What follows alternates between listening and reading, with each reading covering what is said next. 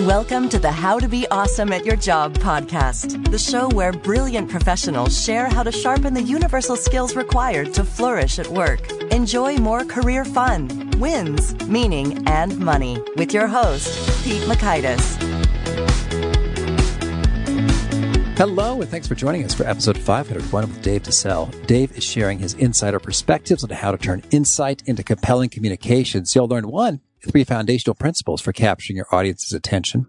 2, the best disposition for presentations. And 3, how to create more engaging presentation slides. So if you want to check out the show notes or the transcript or the links to items we've referenced, that's on over at awesomeatyourjob.com/ep501. Now here's Dave's story. Dave DeSalle was a director of consumer insights at Netflix, focused on delivering insights that drive product innovation. Dave has over 17 years of experience in the market, brand, and user experience research and consulting areas. And while he was focused on the technology and media categories at Netflix, his past experience ranges across a variety of industries, including financial, automotive, food and beverage, retail, and general consumer goods and services. Big thanks to Dave for sharing his wisdom with us, and big thanks to our sponsors. Check them out. Dave, thanks for joining us here on the How to Be Awesome at Your Job podcast. Thank you so much for having me. Well, I've been excited to chat with you for a while, and I thought we would talk a lot about some of your adventures now and at Netflix, but you said your best job was working as a bike messenger in Philadelphia. What's the story here? Yeah, so I worked my way through college, undergraduate college, as a bike messenger in Philadelphia for 3 years. And I'll tell you, it was the best job I ever had. And if I could make an actual living at it, I would still be doing it. And the reason is it was just such a stimulating day every single day. So 3 big things. I mean, first of all, just being able to eat a mound of spaghetti and drink a 6-pack of beer at the end of every day without gaining an ounce was fantastic.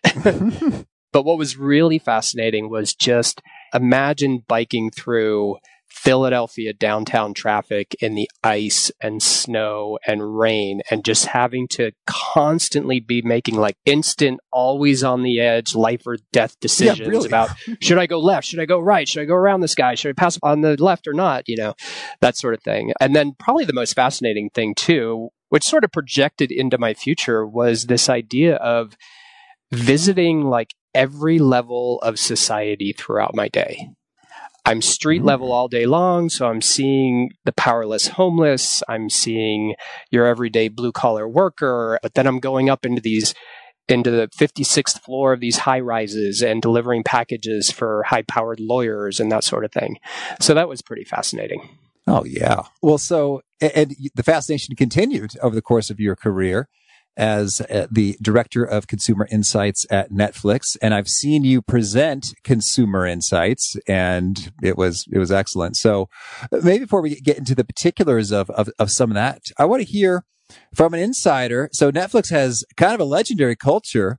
What was your experience there in terms of what was really cool and noteworthy and you wish all organizations did? And what are some of the drawbacks to that? Because, you know, every pro, I find, often has a shadow side in terms of cultures.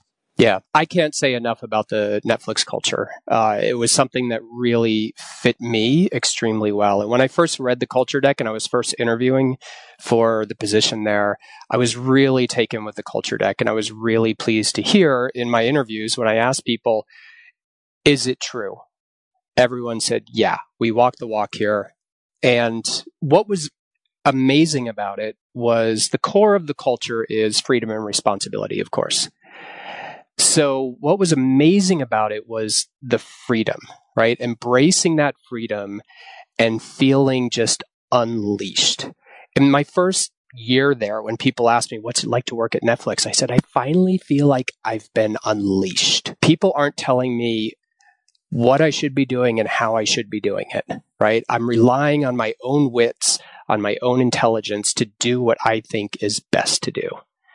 Now, the flip side of that is the responsibility part, right? Because never have I felt so much responsibility, right? I have no one to blame but myself if things go wrong.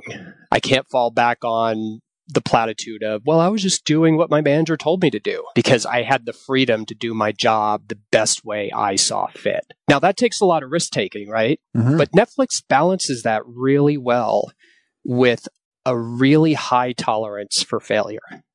Being an innovative company, they have very high tolerance for failure. And in fact, one of the favorite things I heard in all my years at Netflix was our VP of innovation, Todd Yellen.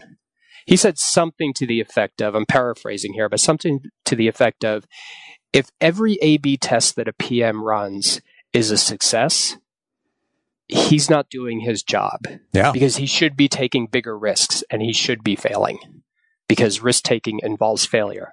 And of course, you want to learn from your failures and succeed the next time. I mean, that's a lot of pressure, right? So you just feel that each day. Yeah. And the type of people that really thrive there are self-starters, people that really strive for hitting a really high bar. And so they end up putting a lot of pressure on themselves. But that's weighed by the incredible amount of freedom that you're given to do your job the best way you see fit. Well, I kind of wondered. So I guess there's sort of like not an official vacation policy as well, in terms of, hey, take the days you need. But like, how's that go?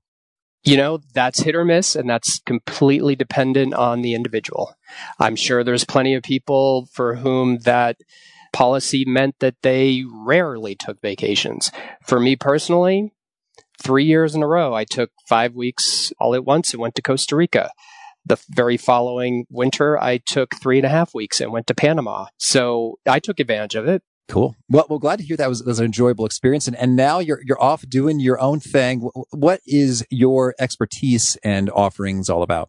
So in my 20 plus years of doing consumer insights work, the two things that I've become really good at, if I can be immodest for a moment, is being able to tell stories based on consumer insights and being able to craft consumer insights into frameworks that become thinking tools for business stakeholders and that they can apply to any problem space. And they work cross-functionally as well. So you come up with a really, really good framework, and marketers can look at that framework and say, now I know how to market our product. Product developers can look at it and say, now I know what kind of features I need to build. Content developers can look at it and say, now I know what kind of shows and movies I need to produce. Well, that's cool. Could you give me an example then in terms of, all right, so here's an insight we got, and then how that turned into a framework and how that's useful? Yeah. So one of the big insights we uncovered in our work as the consumer insights team for Netflix was the idea that, it was pretty common knowledge and common sense that consumers really bought into the Netflix brand and what that brand stood for, right? It stood for innovation and consumer control. We also saw, once we started creating our own original content, that people, of course, got very excited about certain big individual titles like Stranger Things and Orange is the New Black. Got big cult followings, and people just love those individual shows, right? But reading between the lines of many studies we did and many A/B tests that we did, what wasn't quite so obvious was consumers' appreciation for the diversity of our overall portfolio. Because as we created more and more originals, we expanded them beyond just your typical sort of like bingeable dramas, right? We started doing reality and all kinds of things, sitcoms, etc. The game show Awake, I discovered recently. Oh, that's nuts. There you go. Yeah. Always expanding, right? And that started registering for consumers is, hey, they don't just have like great individual shows, but like when I look at the overall portfolio of stuff they're producing, it's really diverse. It's not just diverse for the different types of consumers we have, but it's really diverse for the different moments of truth that people have, right? The different viewing moments that people have. Sometimes I just want to sit down and zone out to a sitcom. Sometimes I want to get really deeply involved in a dramatic series, etc. So that was something that I felt was being overlooked by the business. The business was paying attention to our brand matters. They were paying attention to our individual big titles matter, but they weren't quite catching on to the idea of like the overall portfolio. We can tell stories about the overall portfolio and just how diverse it is and how well it can serve many different types of consumers and many individual consumers, many needs. And so I put together a great story about that and a framework that basically illuminated this notion of what if we could sync up all three of those things: our brand equity, the love people have for our individual titles, and the overall feeling people have about our overall portfolio. And what if we could sync those up in both our marketing and our in-app experience? That could be really, really powerful. And what happened? Well, I ended up crafting that particular framework as the idea of 3 turntables spinning in sync, which was actually inspired by one of Netflix's own originals, The Get Down, which was a story of the early days of the evolution of hip hop. And there's this great scene in the show where Grandmaster Flash is teaching one of his students how you spin 2 turntables in sync to always keep that groove going and keeping the party participants dancing. Mm-hmm. So that's what really inspired it. So it became known as the 3 turntables framework. And so then subsequently, folks were looking at, okay, well, hey, how does this perform or what does this do for us with regard to our 3 turntables? That's right. So marketers could look at that and think about, okay, maybe we need to integrate our various campaigns, our brand focus campaigns, our title campaigns, and maybe we need to start generating some campaigns that speak about the overall portfolio. Product people, designers and PMs were able to look at it and say, how do we elevate the brand within the in-app experience? Because right now it's a big list of individual titles. Right? How do we elevate the brand within that homepage? How do we maybe recategorize some of our rows or even the entire homepage to give people a sense of the overall portfolio and everything we have to offer? Mm-hmm. Okay, well, that's cool. So thank you. I kind of understand what we're talking about here with regard to these terms and how that can be really handy for folks, especially at scale with a lot of cooks in the kitchen working on stuff and tweaking and refining and having some cohesiveness there. Mm-hmm. I'd also love to know, you really had quite a privileged position in terms of, boy, all that data. Mm-hmm. That would just be so fun. I'm showing my colors here, former strategy consultant. So could you share with me, maybe for fun and for edification in terms of folks who are trying to delight consumers, what was maybe a counterintuitive insight or 2 or 3 that can serve us as we're thinking about how to create hits for those that we're serving? That's an interesting question. So if I really think about that, I don't think there really are any counterintuitive insights about consumers, but there's plenty of counter-logical insights. So what I've experienced in doing insights work for 20 years with stakeholders is they often approach the assumptions they create about consumer preferences and behavior from a logical mind point of view. And we've known for a long time now that consumers are ruled as much, if not more, by their gut and their heart. So it's the job of a great insight professional to take the mind, the gut, and the heart all into account when analyzing consumer behavior. And can we do maybe a nice contrast distinctions? Like when we say mind, we're talking about these kinds of things, and gut are those sorts of things, and heart are these kinds of things. Sure. Minds are, so as someone who interviews plenty of consumers about how they feel about things, how they see the world, how they feel about products and services, etc., it's so easy to see when they're in a rational state of mind. They're thinking through the answer to their question. But oftentimes you also need to read their body language. You need to read their tone of voice, right? You need to see when what they're saying starts to really show up at an emotional level. They start to lean forward, they start to get excited, etc. And you also need to look at their behavior. I mean, it's well known for a long time now that you can be in an interview in someone's home and they'll say one thing and 2 minutes later you see them do something that's completely counter to what they just said, right? So, and that's kind of their gut, right? They're operating at their gut at that point. So you really need to pick up those cues of not just what's coming out of their mouth, because that's often the most logical thing, but also what they're doing, which is often driven by intuition, or how they're either lighting up or not lighting up when they're talking about something or when they're doing something and engaged in something.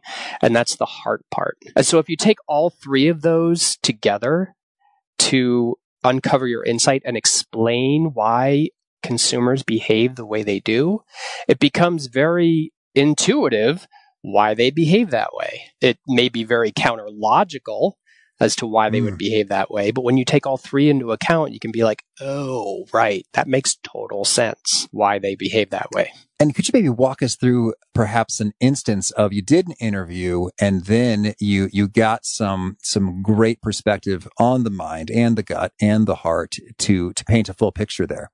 So we were testing out a new concept for a new type of story where the storyline would be randomized from viewing to viewing. And so the way we did it was we had a group of people watch one version of the story in one room. We had another group of people watch another version of the story in another room. And then we brought those two people together, those two groups of people together, and we asked them to just talk about the show that they watched. Now, they had no idea that they were watching the same show, just different versions of the same show or the same episode. So they started talking about it. And as they were talking about it, on the surface, they realized, oh, well, we must have been watching the same thing. But every now and then, one group of people would reveal a certain detail that wasn't in the story of the other one. And the other group would light up around that. They'd be like, wait a minute, that wasn't in my story. What are you talking about? That sounds really interesting. Tell me more about that. Well, then afterwards, when we asked them, when we unveiled the concept of you guys actually did watch the same show, the same episode of the same show, but there were random variations in exactly how the story was told throughout. What do you think of that? And their initial reaction was, oh, I don't like that. We should all be watching the same thing. So when we get together and we talk about it afterwards, we're all talking about the same thing and there's not confusion. And yet 10 minutes earlier, we saw so much excitement and intrigue when they realized, hold on, we saw the same story, but my story didn't have that particular detail in it. Tell me more about that detail. So there's an example where if people thought about it logically, they would automatically say, no, I don't want to watch a story that's a little bit different from the story that my friend is watching, because when we get together, we want to know what each other saw. But when we observe the actual behavior of them talking about it and realizing, hold on, your story was a little bit different, there was so much excitement and so much joy in that. Well, yeah, boy, that's intriguing, certainly. I think that's a whole new concept there. So, well, thank you for sharing that. And I guess I'd also like to get your view then, in terms of, we're talking about story a lot and you're looking a lot at sort of what's resonating and what's hooking people and what's not hooking people. Are there some universals or foundational principles in terms of this is what makes for some captivating stuff? So great storytelling, and I'll keep it to telling great stories based on insights, which is my forte. So it's got three things I've already mentioned before, right? It's got the logical appeal, it's got the emotional appeal, it's got the intuitive appeal. So too many times professionals, when they put together presentations to try to persuade an audience or inform an audience, they stick to just the logical stuff. And they completely ignore trying to hit people at a gut level that helps them to intuitively really get something and also make them really feel it. So the way I think about it is, whenever I craft a story and I want to appeal to both the logical mind, the intuitive gut, and the emotional heart, is they each have their role to play. When you present the logical data or insights about your topic, what that evokes in your audience is the reaction, right? When you give them something like a framework that puts that data or that information or those insights into an intuitive visual model that kind of shows how everything hangs together and the interrelationships among things, that's when the turns into, oh, I get it. And then when you layer on the emotional appeal, which is oftentimes in my world, here's how consumers light up when you get this right, that progresses then from to, oh, I get it, to the emotional, oh my God, now I see what I need to do. So that's the kind of story I try to craft. I try to take people on that journey of to oh my God. All right. Well, I mean, that certainly sounds like a smashing performance when you can pull that off. Could you, and I guess in some ways that might be an hour-long presentation or it might be, much shorter. Could you perhaps walk us through an arc in which we can experience these? Oh boy. Well, I'll tell you, one of the most powerful techniques that I learned from my longtime friend and colleague, Ted Frank. Fellow guest. Yeah, pretty much everything I've learned about storytelling, I've learned from Ted Frank. The thing that can tie all of that together and that can really progress you from to, oh, I get it, to, oh my God, is tension. So when you can build tension, and oftentimes, how do you build tension? When you think about Hollywood movies, how do they build tension? They often do it through foreshadowing, through suspense, through increasing action and conflict, right? So with the logical stuff, oftentimes with the logical stuff, you're sort of setting here's the current state of our hero and their world. Then you start to add more and more insight that sort of ratchets it up and starts to unveil the kind of life they could be living, right? And then you ratchet that up even further and you really make them feel, oh, if only they were living that life, this is what the ideal would be like. This is their new bliss. And I'll have to give credit of the new bliss to Nancy Duarte right there. So building tension throughout your story is one of the most effective ways to progress people from just logical understanding to intuitive, I get it, to heartfelt, oh my God, I need to do something about this. And was there a particular application of that with regard to a product or service and then the going through those three stages with great effect? Yeah. There was a study I did at Netflix looking at many, many years ago when we first started creating our originals. We thought about, okay, as we create more and more of these originals and we start to kind of promote them within the app, always at a very personalized way, how do we make sure that we don't tip over into this perceived like negative advertising, this feeling that we're just pushing stuff on people that we want them to watch as opposed to what they want to watch? And so we did a lot of research around that, and we ended up coming up with 7 factors that play into how you need to conceive of an in-app product promotion. And the story I told laid the groundwork of here's how people perceive ads today. There are good ads, there are negative ads. Here's how people describe good ads. Here's how people describe negative ads. Here are some examples of good ads. Here are some examples of bad ads. And that was all like very logical stuff. And then as I presented that, I surfaced, okay, at a conceptual level then, there are these 7 factors that play into whether an ad is perceived as positive or negative. And here's those 7 factors. And there's a subset of these that you want to lean into because they tend to have people perceive the ad as being a positive thing for them. And there are this other subset of factors that you want to lean back from because they're the ones that put your ad into negative territory in people's minds. But then the power of the framework became, look, you don't have to always lean back from the bad attributes. If you want to dial up one of those, so for instance, one of those was frequency. You show somebody the same thing too often and it starts to become very tiresome and a negative ad, right? Mm-hmm. Well, if you want to dial up frequency, that's fine, but you also need to dial up one of the positive attributes.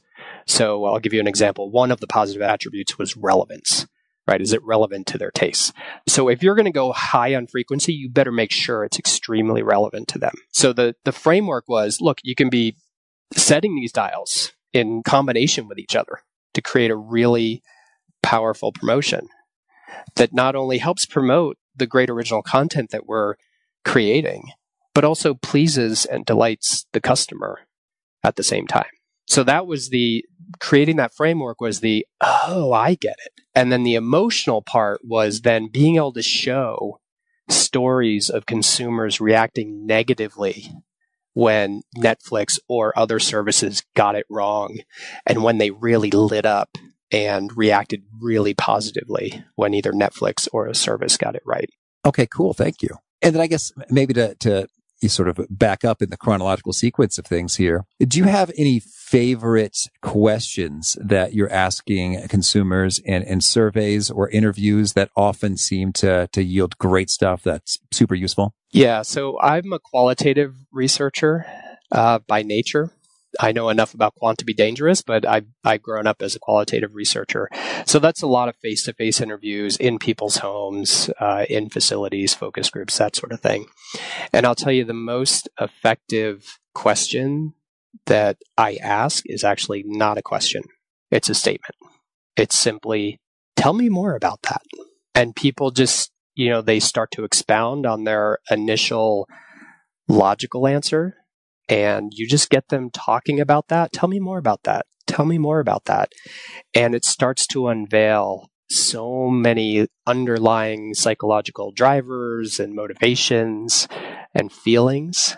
It's the most powerful statement in consumer insights as far as I'm concerned. Excellent. Certainly, as opposed to, all right, and the next thing in my script I will execute. It's like, no, you're going to hang there for a while. Well, no, worse is they give you their initial answer and you say, why?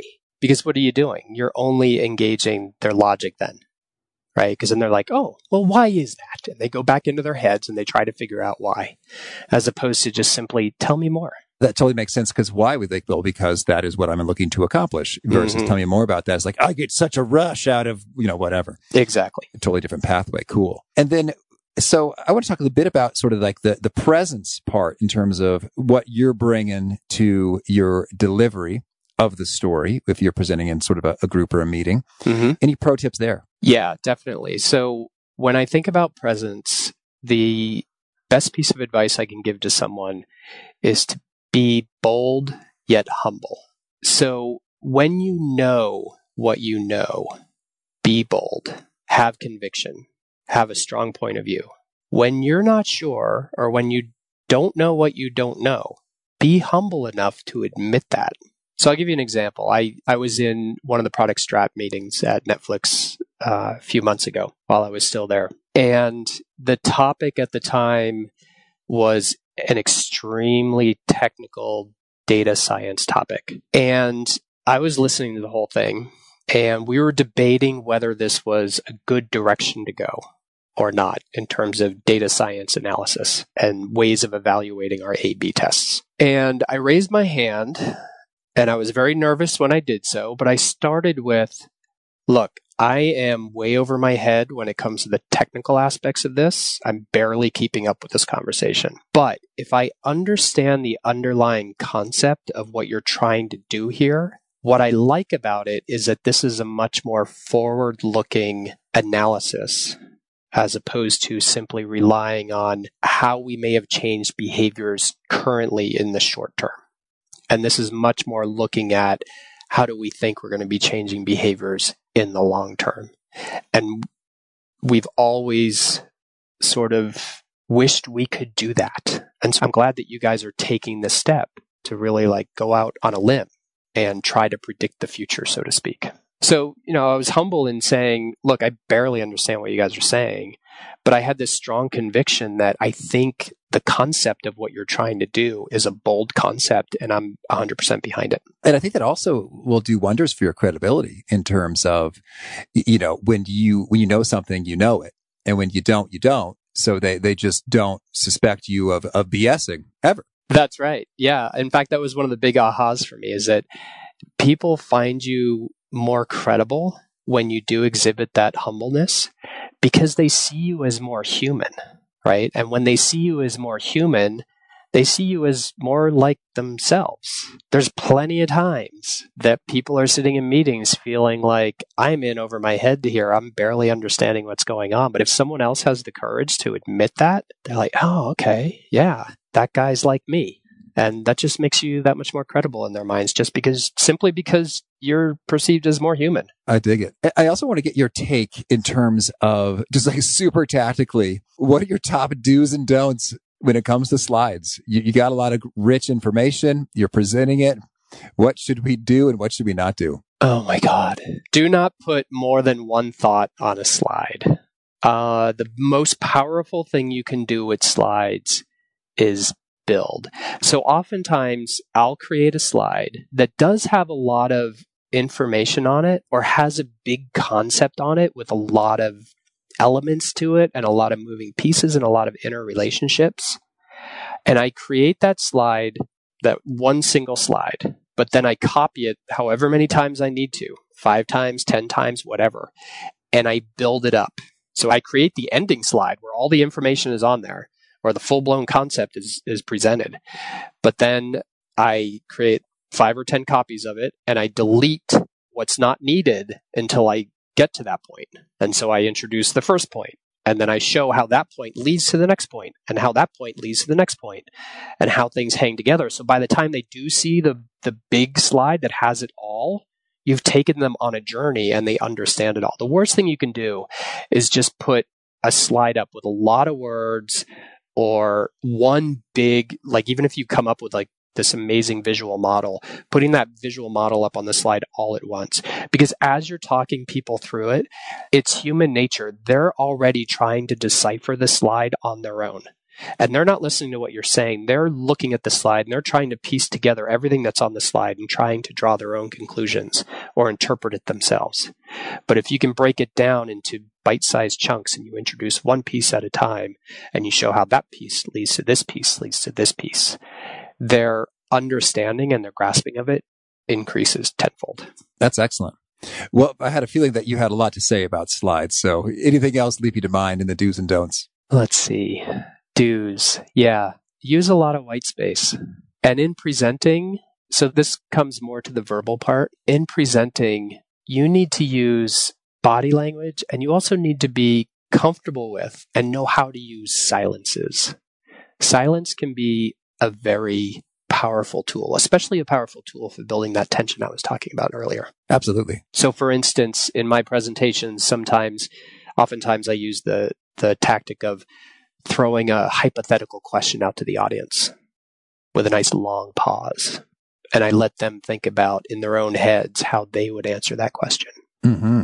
And then I show them how the insights we gathered answered that question. And then they get to see in their own heads, whoa, I was way off, or, where they were off or where they were in line with what consumers were thinking, for instance. Certainly. And much more engaging, in terms of you're way less passive in terms of your brain is getting the wheels turning there. Yeah. Yeah. And with slides, the other thing you want to do is just keep it moving. And that's why a build is so powerful.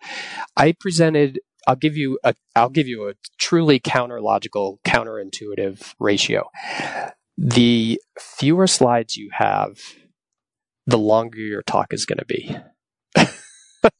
So I presented a 20-minute presentation with 122 slides. When you do the math there, I only spent about 10 seconds on each slide. And so I kept it moving. There was always this feeling of forward progression. And there was always this sense of you can't look down at your phone. You can't look at your laptop because you're going to miss the next thing. And if you miss that thing, you're not going to understand the 3 things that follow that. And people cannot help but lean forward, sit on the edge of their seats to see what happens next if the slide is changing every 10 seconds. And you're giving them something new every 10 seconds, as opposed to splashing one big busy slide up there and then talking about it for 7 minutes straight, right? They're going to zone out after the first 1 minute. Well, that's cool. Thank you. Well, Dave, tell me, anything else you want to make sure to mention before we talk about some of your favorite things? No, I think I've covered it. Okay. Well, now could you tell us a favorite quote, something you find inspiring? Yeah. So my favorite quote is actually the poem Our Deepest Fear by Marianne Williamson. Thank you. And how about a favorite study? One of the most intriguing ones to me is there's a famous study, multiple studies that actually show this, where charity donations are increased if you tell individual stories. So if you present sort of mass statistics about 1 in 4 people suffer from such and such, you'll get a certain level of donation out of that. But if you can then tell the story of 1 or 2 people who are suffering from that thing, individuals, and you show their photos and you tell their actual life circumstances, donation rates increase. So that's the power of storytelling, as opposed to just presenting mass statistics. Thank you. And how about a favorite book? Any book by Peter F. Hamilton, my favorite science fiction writer of all time. He's amazing. In each of his books, he takes some kind of central technological breakthrough in the future and illustrates how that technological breakthrough changes so many things about society and culture when people take that breakthrough and they apply it in multiple different ways. So his latest book, for instance, is Salvation. And the underlying technology there is this idea of twinned wormhole portals. And that just changed the world in innumerable ways. Oh, thank you. And how about a favorite tool, something that helps you be awesome at your job? My favorite tool is other people's perspectives and ways of seeing things. So using other people as sounding boards, especially when you're creating frameworks and stories. Bounce those off as many people as you can and learn from that. What are they not getting? What are they misunderstanding? How are they interpreting it? Are they interpreting it differently than I wanted them to? And a favorite habit? My favorite habit is my daily visits with humility. So what I think anybody can do is on a daily basis, or at the very least a weekly basis, go and visit something that is so vast and so much greater than yourself, or even than humanity, to give you that sense of humble perspective. So for me, that's the ocean. I happen to be lucky enough to live on the coast of the Monterey Bay in California. So just about every morning, I ride my bike down to the ocean and I walk along the ocean for half an hour to an hour. And I just look at the ocean and I just ponder how vast the ocean is, how deep it is, how dynamic it is, and how old it is, right? So much more vast. And it's a power that's so much greater than myself. You have to be humble in the face of something like that. And is there a particular nugget you share that really seems to connect and resonate with folks and they quote it back to you often? Well, I haven't had the fortune of people quoting it back to me. But I like to think that one of my favorite nuggets that I try to pass on to other people is this notion of celebrate your strengths and let go of your weaknesses. Because too many people try to fix what they perceive to be wrong with themselves at the great expense of not building upon what is right about themselves. And if folks want to learn more, get in touch, where would you point them? Well, as pedestrian as it sounds, LinkedIn is probably the best way to reach out to me, at least initially. Oh, no, I love LinkedIn. Yeah. And do you have a final challenge or call to action for folks seeking to be awesome at their jobs? Yeah, I would say this is relevant to anybody who's in a role that wants to persuade other people or that needs to persuade other people. Make sure that in your message and in your point of view, you target people's heads, guts, and hearts, all three. Perfect. Well, Dave, this has been a treat. Thanks so much for sharing the good word and good luck in your adventures. Thank you, Pete. I appreciate it. I really appreciated Dave's take on tell me more about that in terms of finding those consumer insights, which echoes something we heard from Aaron Schmuckler about how that magical phrase can work wonders in all kinds of contexts, from disarming angry people to giving yourself a breath, a moment to think, or to getting feedback, and now to dig deeper into getting some great insights. So, boy, so versatile. Tuck it in your back pocket and use it again and again. The show notes, the transcript, the links to items we've referenced are at awesomeatyourjob.com/ep501. I hope you'll push subscribe. If you haven't already, you'll catch our next guest. It is Oren Klaff. He's going to come on Wednesday because Monday's Columbus Day, and we're going to take that off. And Oren is talking about how to flip the script to pitch anything and be super persuasive in those times when you need to get people to say yes. Hope to catch you there. One sponsor to check out is LinkedIn Jobs. Did you know that you can post a job for free at linkedin.com/beawesome? And with a fresh year, perhaps you're like many small business owners looking for some fresh insight and talent to make 2024 extra amazing. Well, LinkedIn Jobs has created tremendous tools to help you find the right professionals for your team faster and free. I love how they make it so easy with their promotion and selection tools. LinkedIn isn't just another job board. No. LinkedIn has a vast network of more than 1 billion professionals, which makes it the best place to hire. Here's some fun facts. 86% of small businesses get a qualified candidate within 24 hours, and small businesses rate LinkedIn Jobs #1 in delivering quality hires versus leading competitors. You can post your job for free at linkedin.com/beawesome.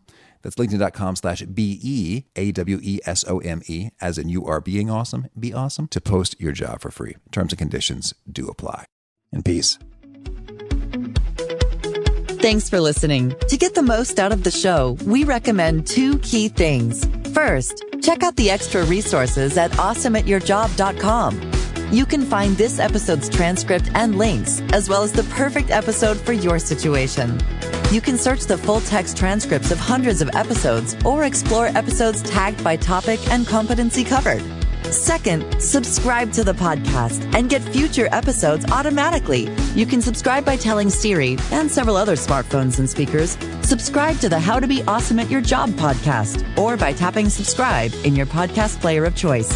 If you'd like some extra help figuring out podcasts and how subscriptions work, visit awesomeatyourjob.com/subscribe for guidance. Hope to catch you on the next episode of How to Be Awesome at Your Job.